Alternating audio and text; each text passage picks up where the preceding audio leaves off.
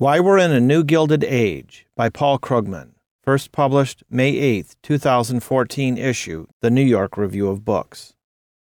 Thomas Piketty, professor at the Paris School of Economics, isn't a household name, although that may change with the English-language publication of his magnificent sweeping meditation on inequality, capital in the 21st century.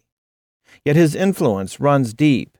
It has become a commonplace to say that we are living in a second Gilded Age, or as Piketty likes to put it, a second Belle Epoque, defined by the incredible rise of the 1%. But it has only become a commonplace thanks to Piketty's work. In particular, he and a few colleagues, notably Anthony Atkinson at Oxford and Emmanuel Saez at Berkeley, have pioneered statistical techniques that make it possible to track the concentration of income and wealth deep into the past, back to the early 20th century for America and Britain, and all the way to the late 18th century for France. The result has been a revolution in our understanding of long-term trends in inequality. Before this revolution, most discussions of economic disparity more or less ignored the very rich. Some economists, not to mention politicians, tried to shout down any mention of inequality at all. Of the tendencies that are harmful to sound economics, the most seductive, and in my opinion the most poisonous, is to focus on questions of distribution, declared Robert Lucas, Jr. of the University of Chicago, the most influential macroeconomist of his generation, in 2004.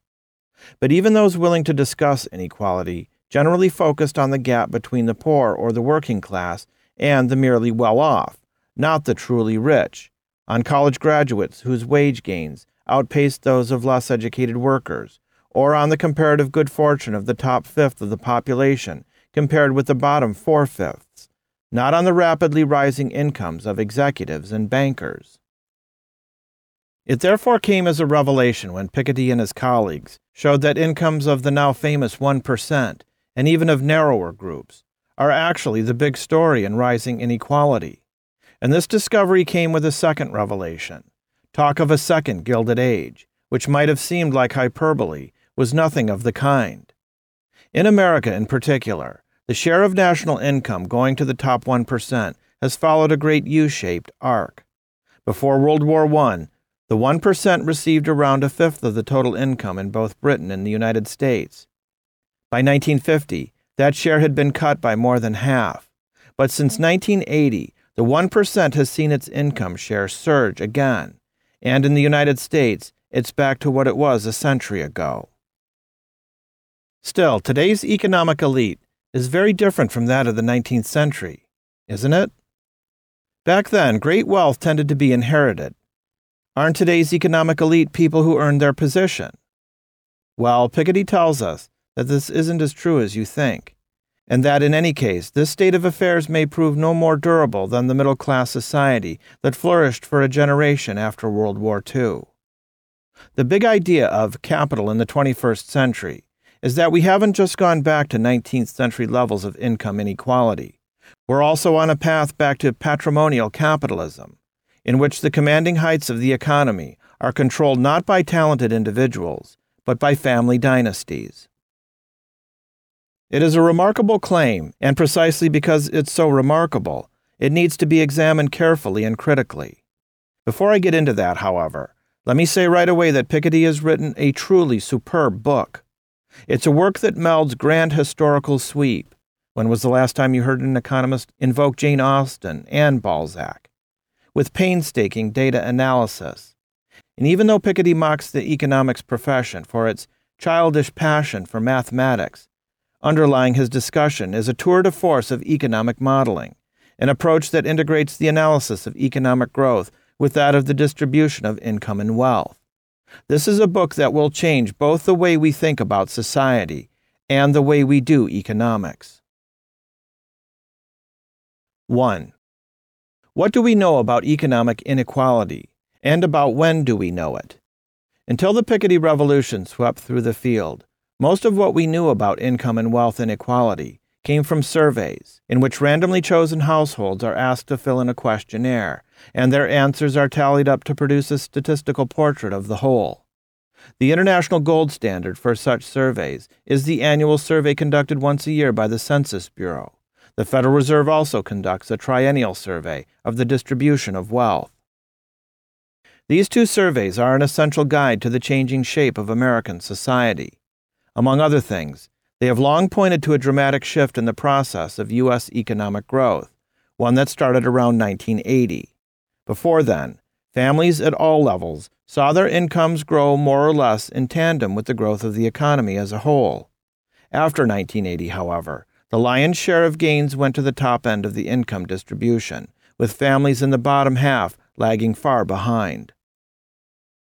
Historically, other countries haven't been equally good at keeping track of who gets what, but this situation has improved over time, in large part thanks to the efforts of the Luxembourg Income Study, with which I will soon be affiliated. And the growing availability of survey data that can be compared across nations has led to further important insights. In particular, we now know both that the United States has a much more unequal distribution of income than other advanced countries, and that much of this difference in outcomes can be attributed directly to government action. European nations in general have highly unequal incomes from market activity, just like the United States, although possibly not to the same extent. But they do far more redistribution through taxes and transfers than America does, leading to much less inequality in disposable incomes. Yet for all their usefulness, survey data have important limitations. They tend to undercount or miss entirely the income that accrues to the handful of individuals at the very top of the income scale. They also have limited historical depth.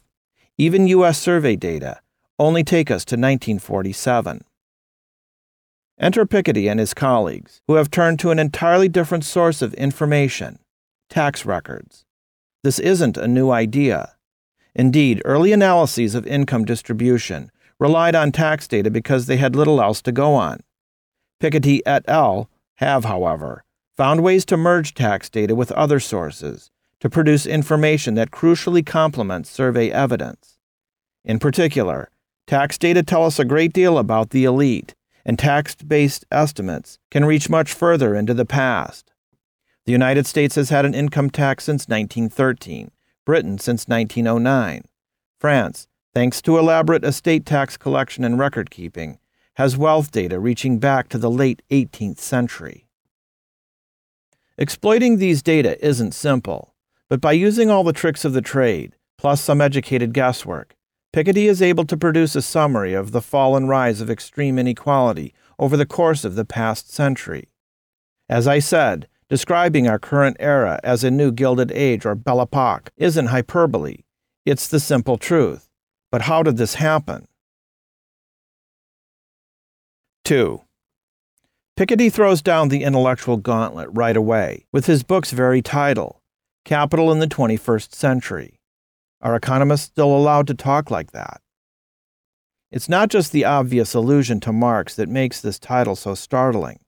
By invoking capital right from the beginning, Piketty breaks ranks with the most modern discussions of inequality and harkens back to an older tradition. The general assumption of most inequality researchers has been that earned income, usually salaries, is where all the action is, and that income from capital is neither important nor interesting. Piketty shows, however, that even today, income from capital, not earnings, predominates the top of the income distribution.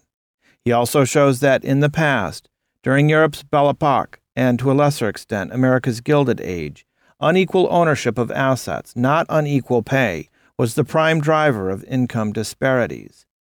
And he argues that we are on our way back to that kind of society. Nor is this casual speculation on his part. For all that Capital in the 21st Century is a work of principled empiricism, it is very much driven by a theoretical frame that attempts to unify discussion of economic growth and the distribution of both income and wealth.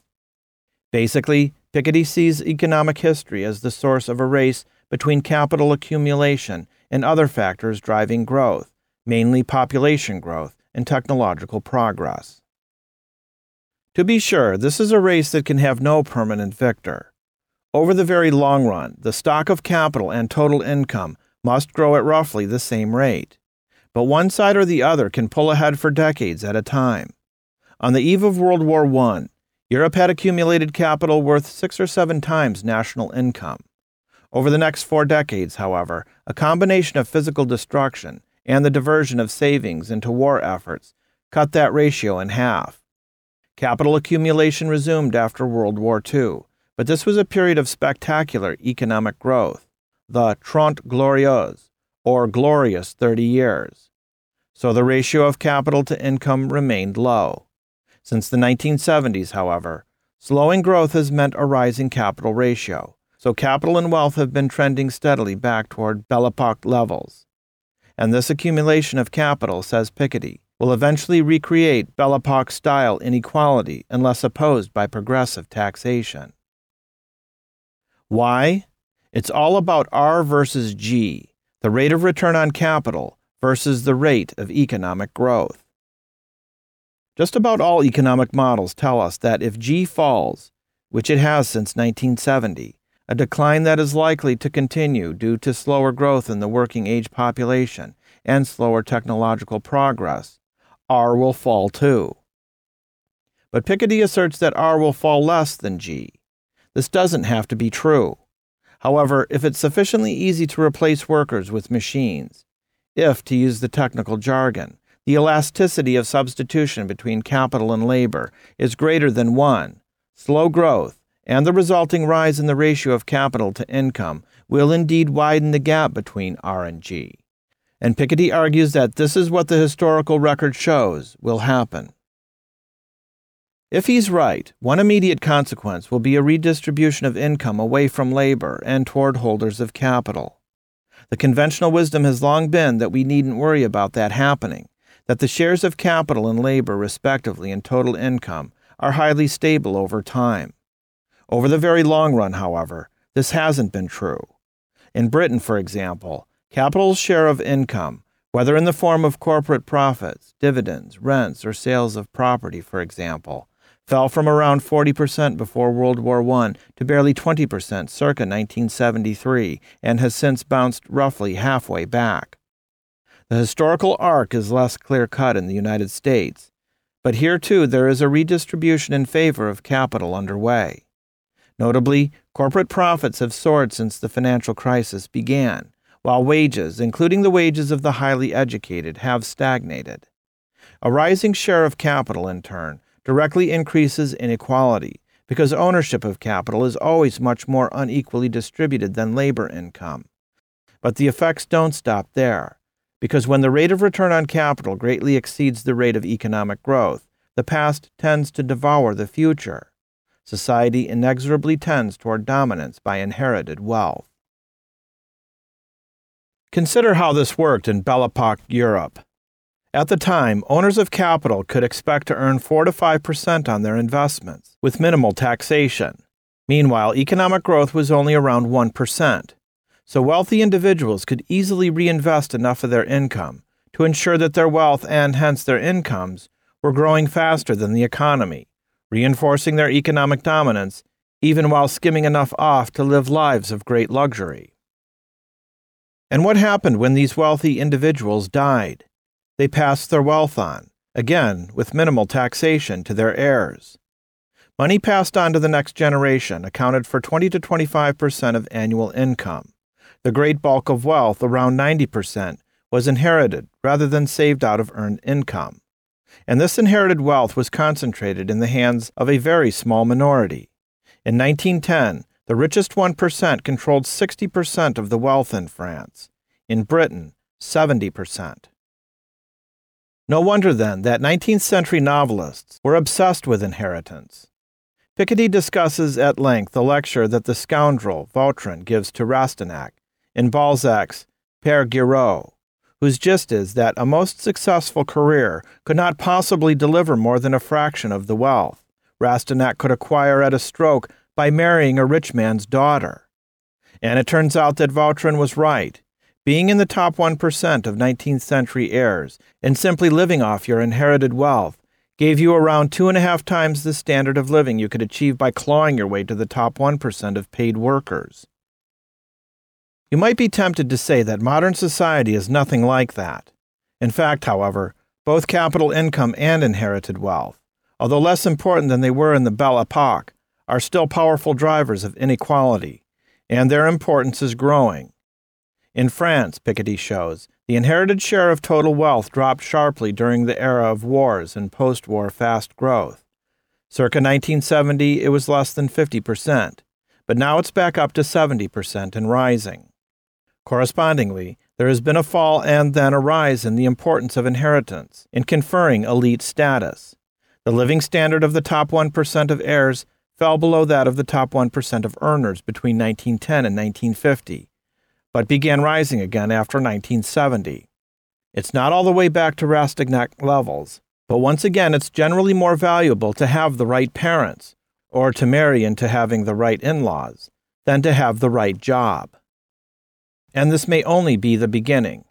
Piketty shows estimates of global R&G over the long haul, suggesting that the era of equalization now lies behind us, and that the conditions are now ripe for the reestablishment of patrimonial capitalism. Given this picture, why does inherited wealth play as small a part in today's public discourse as it does? Piketty suggests that the very size of inherited fortunes, in a way, makes them invisible. Wealth is so concentrated that a large segment of society is virtually unaware of its existence, so that some people imagine that it belongs to surreal or mysterious entities. This is a very good point, but it's surely not the whole explanation. For the fact is that the most conspicuous example of soaring inequality in today's world, the rise of the very rich 1% in the Anglo-Saxon world, especially the United States, doesn't have all that much to do with capital accumulation, at least so far. It has more to do with remarkably high compensation and incomes. 3. Capital in the 21st century is, as I hoped I've made clear, an awesome work. At a time when the concentration of wealth and income in the hands of a few has resurfaced as a central political issue, Piketty doesn't just offer invaluable documentation of what is happening with unmatched historical depth. He also offers what amounts to a unified field theory of inequality, one that integrates economic growth, the distribution of income between capital and labor, and the distribution of wealth and income among individuals into a single frame. And yet there is one thing that slightly detracts from the achievement, a sort of intellectual sleight of hand, albeit one that doesn't actually involve any deception or malfeasance on Piketty's part. Still, here it is. The main reason there has been a hankering for a book like this is the rise not just of the 1%, but specifically of the American 1%. Yet that rise, it turns out, has happened for reasons that lie beyond the scope of Piketty's grand thesis. Piketty is, of course, too good and too honest an economist to try to gloss over inconvenient facts. U.S. inequality in 2010, he declares, is quantitatively as extreme as in old Europe in the first decade of the 20th century, but the structure of that inequality is rather clearly different. Indeed, what we have seen in America and are starting to see elsewhere is something radically new, the rise of super salaries. Capital still matters. At the very highest reaches of society, income from capital still exceeds income from wages, salaries, and bonuses. Piketty estimates that the increased inequality of capital income accounts for about a third of the overall rise in U.S. inequality. But wage income at the top has also surged. Real wages for most U.S. workers have increased little, if at all, since the early 1970s, but wages for the top 1% of earners have risen 165%, and wages for the top 0.1% have risen 362%. If Rastignac were alive today, Vautrin might concede that he could in fact do as well by becoming a hedge fund manager as he could marrying wealth. What explains this dramatic rise in earnings inequality, with the lion's share of the gains going to people at the very top? Some U.S. economists suggest that it is driven by changes in technology. In a famous 1981 paper entitled The Economics of Superstars, the Chicago economist Sherwin Rosen argued that modern communications technology, by extending the reach of talented individuals, was creating winner-take-all markets, in which a handful of exceptional individuals reap huge rewards, even if they're only modestly better at what they do than far less well-paid rivals. Piketty is unconvinced.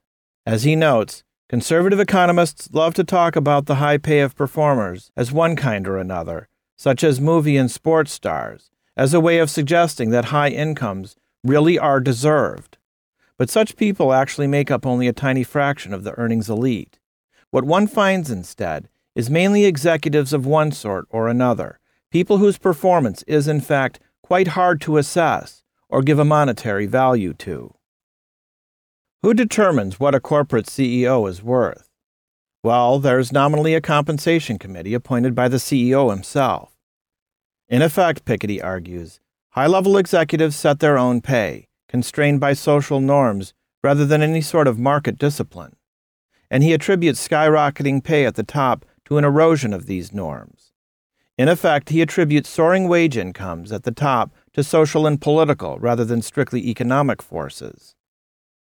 Now, to be fair, he then advances a possible economic analysis of changing norms, arguing that falling tax rates for the rich have in effect emboldened the earnings elite. When a top manager could expect to keep only a small fraction of the income he might get by flouting social norms and extracting a very large salary, he might have decided that the opprobrium wasn't worth it, cut his marginal tax rate drastically, and he may behave differently. As more and more of the super-salaried flout the norms themselves will change. There's a lot to be said for this diagnosis, but it clearly lacks the rigor and universality of Piketty's analysis of the distribution of and returns to wealth. Also, I don't think Capital in the 21st Century adequately answers the most telling criticism of the executive power hypothesis, the concentration of very high incomes in finance, where performance actually can, after a fashion, be evaluated. I didn't mention hedge fund managers idly. Such people are paid based on their ability to attract clients and achieve investment returns. You can question the social value of modern finance, but the Gordon Geckos out there are clearly good at something, and their rise can't be attributed solely to power relations. Although I guess you could argue that willingness to engage in morally dubious wheeling and dealing, like willingness to flout pay norms, is encouraged by low marginal tax rates. Overall, I'm more or less persuaded by Piketty's explanation of the surge in wage inequality, though his failure to include deregulation is a significant disappointment. But as I said, his analysis here lacks the rigor of his capital analysis, not to mention its sheer exhilarating intellectual elegance. Yet we shouldn't overreact to this. Even if the surge in U.S. inequality to date has been driven mainly by wage income, capital has nonetheless been significant too.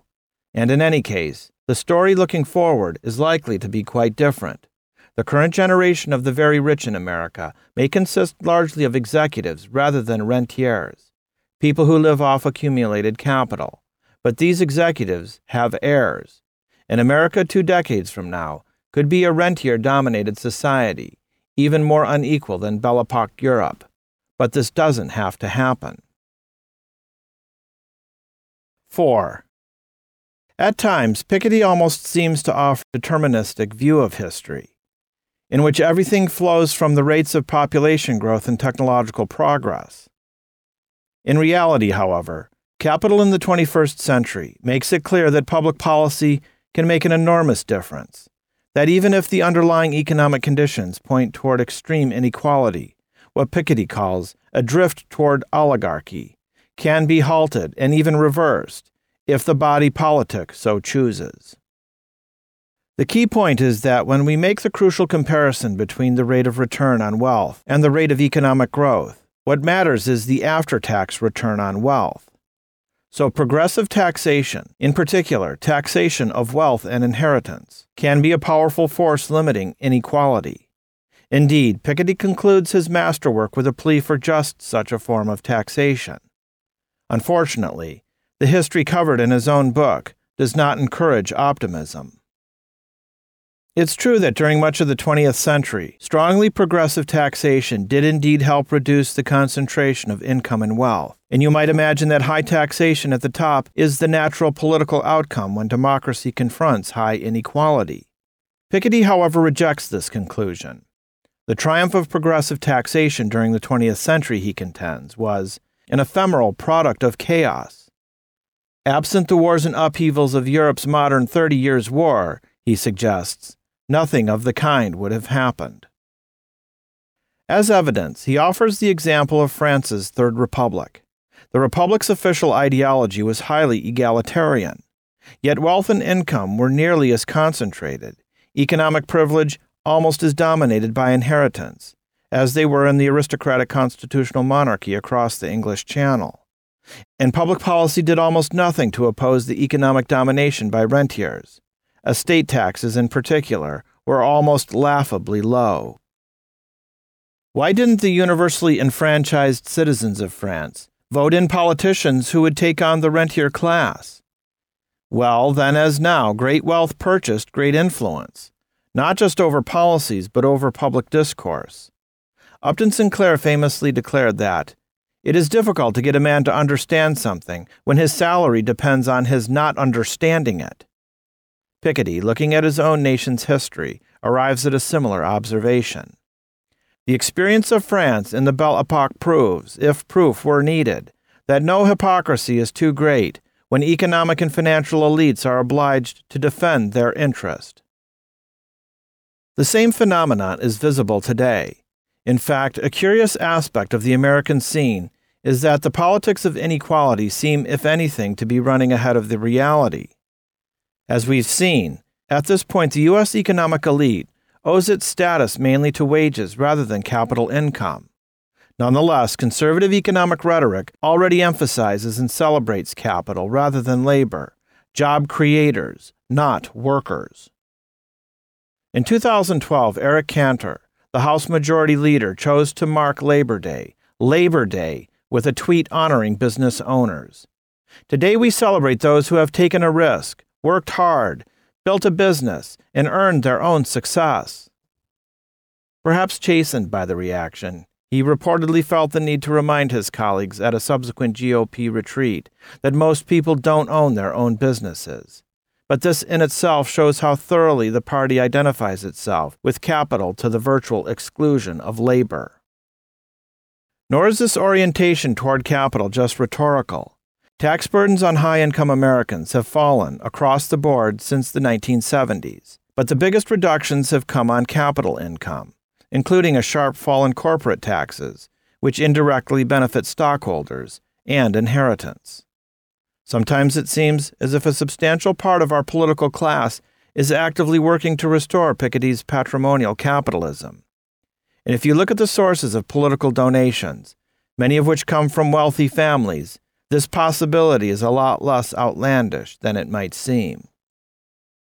Piketty ends Capital in the 20th Century with a call to arms, a call in particular for wealth taxes, global if possible, to restrain the growing power of inherited wealth. It's easy to be cynical about the prospects for anything of the kind, but surely Piketty's masterly diagnosis of where we are and where we're heading makes such a thing considerably more likely. So, Capital in the 21st Century is an extremely important book on all fronts. Piketty has transformed our economic discourse. We'll never talk about wealth and inequality the same way we used to.